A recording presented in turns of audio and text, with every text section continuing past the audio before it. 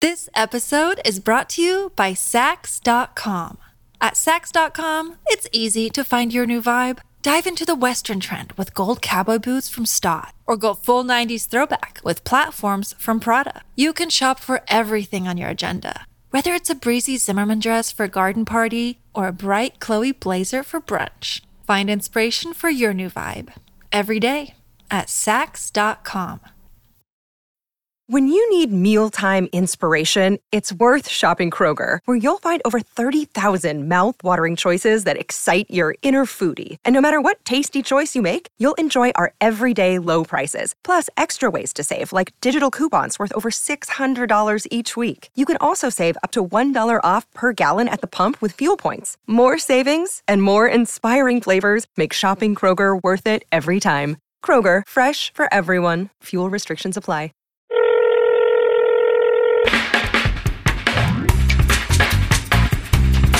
Hello, and welcome to In the Limelight, Vanity Fair's entertainment and pop culture podcast. I'm Josh Duboff, Vanity Fair senior writer, and I'm here with Julie Miller, Vanity Fair senior Hollywood writer.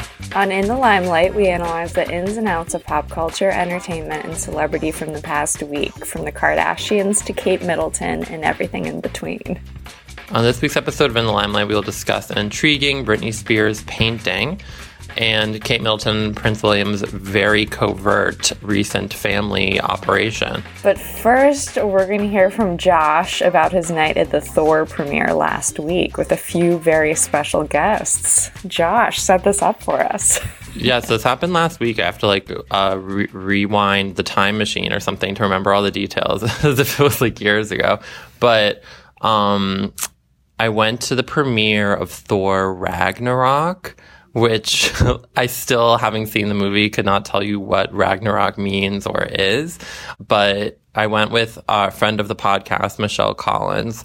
But I was very excited because Cate Blanchett is playing the villain in this movie. And I don't know if you've seen, but like the reviews and sort of the buzz has been that this is like the funniest Marvel movie in a while. So anyways, I had no idea what to expect of this premiere because you never really know what kind of celebrities you're going to get. You usually know, as you know, when you go to one of these things, like you're going to get the actors in the movie, but sometimes you get some kind of interesting other actors. Like David Schwimmer at the Blake Lively premiere. Exactly. Michelle kind of got extremely excited, and I had no idea what was going on, and she's kind of like hyperventilating, and it's because Jason Alexander of Seinfeld fame enters the building. Why Jason Alexander was there to see a Thor movie is like still a question that was unanswered, but he came in with what I think was his wife, and they like sat down like 5 rows back. And I just liked imagining him like having to watch this whole Thor movie, like that he sat through. It was super long. It must have been like 2 hours, 20 minutes. And like by a certain point, like I literally turned to Michelle and said, like, does anyone get what happens in these movies? Like, I feel like I'm like have a general intelligence level of like a normal human. Like I could not explain to you anything that happened in that movie. Like none of it made sense.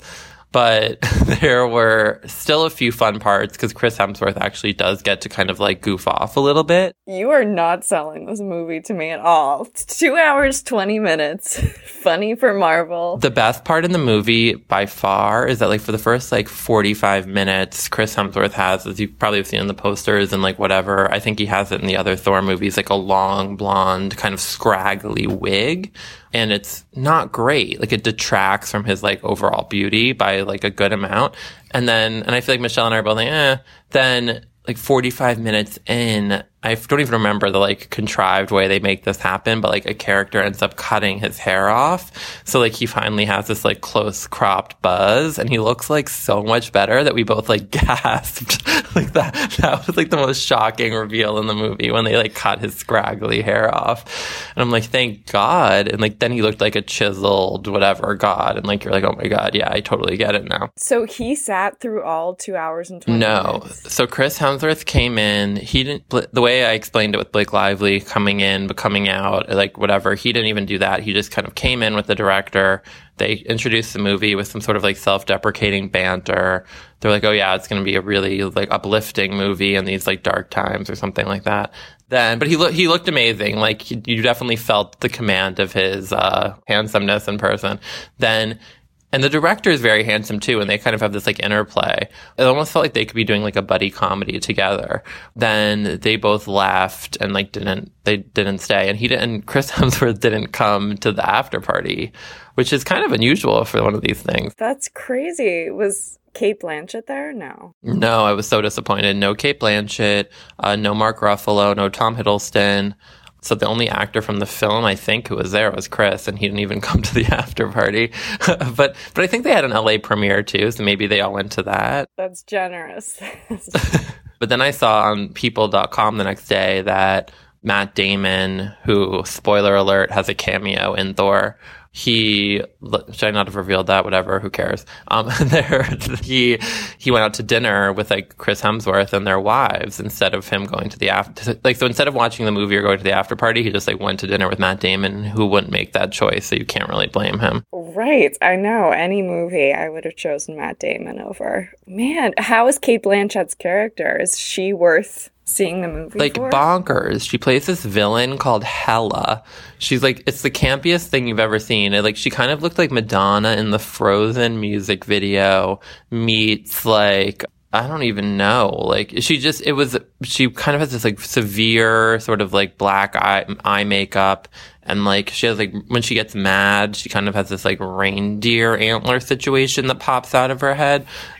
Like anyone who's like actually knows what these movies are is gonna think. But also like all of her line deliveries are like, "You're not getting out of here without a fight." Like it's just all ridiculous like dialogue. I was excited to see her sort of like in this. She looked amazing. She kind of had this like really cool like super villain outfit. But I was like, what is going on that she decided to do this? But another Kate, so Kate McKinnon was there, and she came in shortly after Jason Alexander. Looked like she had just come from seminar. She had like all black with a backpack. Like she just was like jumping on in to catch the screening. And then she sat right in front of Jason Alexander and then like turned around at one point, which I always like seeing like a celebrity introduce themselves to another celebrity. So she turned around to like say hello to Jason Alexander and like introduce herself. And everyone was kind of like out of the corner of their eye watching, I feel. Because she did it in kind of like demonstrative fashion. And then she was like, "What brings you two here tonight?" Like as if she was like almost like playing one of her characters. Like she did like a little bit. But then we couldn't hear Jason Alexander's answer, which is all I wanted to hear, which was why was he at the Thor premiere? Right. So like Kate McKinnon was asking the good questions. Oh, man. Do you think you're going to see it? No. I wasn't even trying to equivocate there. All right. Well, there's really no way. Can you think of any possible? There's like the transition here. I'm not sure what it could possibly be. I mean, the blonde hair. Yeah. This was a really weird item. Had you seen this? No. Well, I didn't know that Britney Spears paints. Did you know this? Because I don't follow her on Instagram. I did know she paints because on Instagram, her Instagram is one of the most enjoyable Instagrams to follow for a celebrity. Jordan, our producer, is shaking her, like nodding her head with such glee right now. She really is fun to follow because it's sort of zany. Like she'll post like inspirational quotes. Like I think, or not even inspirational. Like yesterday she posted something about how she would marry chocolate if she could. And then she'll post like lots of kind of like photos of her sons, like doing like trapeze or, you know, a nice drawing that one of her sons did. It's sort of just like a cute mom's Instagram. But then she also mixes in, I don't know if you've seen these, but she does these videos where she'll just like walk down, I guess, like a hallway in her house in various outfits. Like someone edits these videos together for her, I guess, and it's like just her in an outfit, and like it cycles through like 8 different outfits. So it's like set to like a Black Eyed Peas song from 10 years ago. Like it's always set to some weird song. Oh my gosh, I love this, and I think there should be a VH1 show that you host where you review celebrity social media accounts. Yeah, I'm down. But I feel like it's refreshingly doesn't feel like anyone is advising her on what to post. That is the best part, when you feel like it's authentic. So then I guess she recently posted a video showing her painting that was like set to some, like, I guess it's a Mozart, whatever, sonata. But she is wearing this kind of bizarre outfit And I want to set the stage because I did go back and watch this. She's outside. It must be her house or her like Vegas mansion. But she's like in this garden and there are all these like Greek columns, I guess, around the house. It's very picturesque. She is at an easel. She has like her oil paints right there. And yeah, how would you describe her outfit? Her outfit is insane. But it doesn't look, did you find it, I mean, the outfit combined with what she's painting is sort of, it almost seemed like it couldn't be authentic. Like, I don't know, just it seems so bizarre. There's a lot going on between the Mozart music, her painting these, I guess, cheery flowers, I guess is what I would say it. I like how you added in, when Julie wrote this up, she said just like Monet used to wear while working. But I feel there were two things I thought were weird. One is that she switches outfits midway through. Did you notice that? Yes. She's wearing white booty shorts, a push-up bra, and then this kind of like smock, painting shirt smock that's like sexily slung over her shoulders. Wow, you're making me think I should try to pull off like a sexy, like slung over my shoulders smock look. And Asics tennis shoes. Right. And so there's this time-lapse photo. Her hair is like up in like a really cute ponytail that like someone definitely did for her. But halfway through, she must have decided that like that shirt wasn't working. So she switches it off for this like gauzy, sleeveless, like unbuttoned kind of flowing thing. Wait, also, in the way you just said I should like have a show where I talk about celebrity social media, you need one where you just talk about Britney Spears' like off-duty outfits. These descriptions are great. It's incredible. So then I thought the costume change was one of the more notable things about the video, but then also, clearly this video should be like in the Smithsonian, but then also she's not painting what's in front of her. It's like if you're outside and you're painting, you would think usually someone's painting like the tree behind them or like the lake in front of them. But like the flowers that she's painting have nothing to do with the scenery around her. And the paint colors do not go with what she's painting, and she doesn't like mix the colors together. Wait, so like I think we're like what we're talking around right now is like, do we think she actually painted it? I would say no, but then you see the painting, then you see the finished product. Because, Josh, I want you to describe this finished product. The paintings are insane. I forgot how insane they are. Who paints with a push-up bra and a bare midriff?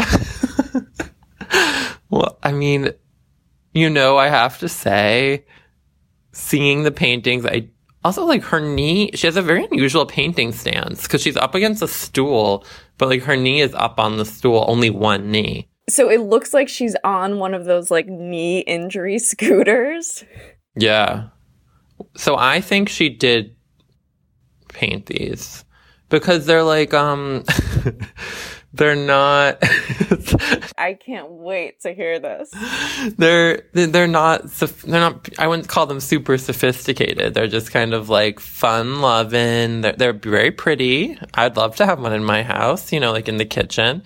But Julie just grimaced when I said that. But I don't know what art you have in your kitchen, but I would love to have these in my kitchen. I can't really tell what one of them is. I know one is flowers, but the other looks sort of like, we're definitely posting these on our Instagram so everyone can take a look before the episode. When you walk into a museum and there are like incredible works of art and you think, oh, I could do that, like very simplistic type designs, this you could definitely do. Yeah, I won't argue. I won't argue you on that. But this painting got a lot of more attention than it deserved attention just on its own merit. Right, regardless of what you think of her painting uniform. But she auctioned it off at a charity benefit concert for victims of the Las Vegas shooting. Which was very kind of her. But what's also like a weird wrinkle in the story is who bought it, which I don't really know how that was revealed. Did he announce it? The story gets even more random. So she auctioned off this painting, and the person who bought it was Robin Leach, the English reporter best known for hosting Lifestyles of the Rich and Famous. I went to his Twitter feed, and he seemed to be the only person posting about this event and auction. So I don't know if he was a fan of her artwork or he was just, helping out, wanting to contribute to the cause. But he did pose for a photo with this painting, and I have to say he looks delighted. Am I losing my mind? God, I really think I am. For a second, I'm like, is it the same painting? I think it's a different painting. Is it? Oh, he's holding it. Is he just holding it the wrong way? Oh, for a second, I thought it was legitimately like a totally different painting, but it is. I'm not sure. I love the comments on this Instagram also that random people have written, Picasso is shaking. Is this being donated to the Louvre? Then someone calls him out. They say he holds it the wrong way. And then someone else just writes, what a bummer. That's Julie coming in with her secret account. He looks really happy to have it. He does. I also love that there's even like a question of like what way is correct to hold this. And the money went to charity. I think we can all say that this was sometimes we talk about stories that don't have a positive outcome. This one really does.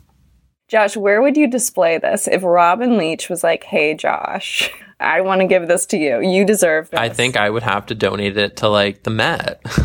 But I guess if I wasn't going to do that, I would put it in maybe like above my desk for like inspiration when I'm writing to remember what beautiful art can look like. Or I would put it tastefully, like right when you enter my house to know it's like a place of warmth and love. All right. Well, that is the mystery or like the intriguing case of Britney Spears' flower painting. This episode is brought to you by Saks.com. At Saks.com, it's easy to find your new vibe. Dive into the Western trend with gold cowboy boots from Stott, or go full 90s throwback with platforms from Prada. You can shop for everything on your agenda, whether it's a breezy Zimmermann dress for a garden party or a bright Chloe blazer for brunch. Find inspiration for your new vibe every day at Saks.com. Another day is here, and you're ready for it. What to wear? Check. Breakfast, lunch, and dinner? Check.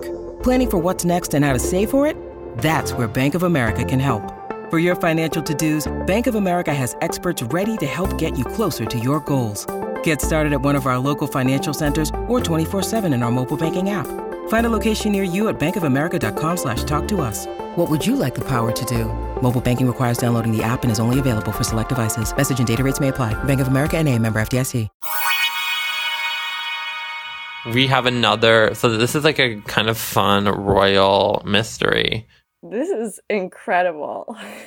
Which is like, I'm still confused. At first I thought this was like a fake, or I don't know, one of these weird like unsourced things, but it was on like all the British tabloids this morning, so I guess it's realer than some, who knows exactly, but it definitely seems like this happened. Okay, so the Mirror posted an article Tuesday morning, and I love that they have someone in their headline department whose sole responsibility it is to create the most scandalous kind of angle for each news story. Okay, this story is titled Kate Middleton, Prince William, Charles and George spotted on secret mystery visit to railway station.